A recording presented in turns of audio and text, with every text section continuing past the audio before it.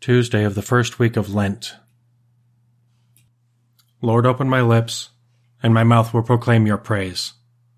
Come, let us worship Christ the Lord, who for our sake endured temptation and suffering.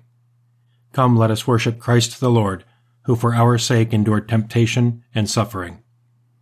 Come, let us sing to the Lord and shout with joy to the rock who saves us. Let us approach him with praise and thanksgiving and sing joyful songs to the Lord. Come, let us worship Christ the Lord, who for our sake endured temptation and suffering. The Lord is God, the mighty God, the great King over all the gods. He holds in his hands the depths of the earth and the highest mountains as well. He made the sea, it belongs to him, the dry land too, for it was formed by his hands. Come, let us worship Christ the Lord, who for our sake endured temptation and suffering. Come then, let us bow down and worship, bending the knee before the Lord our Maker, for he is our God and we are his people, the flock he shepherds.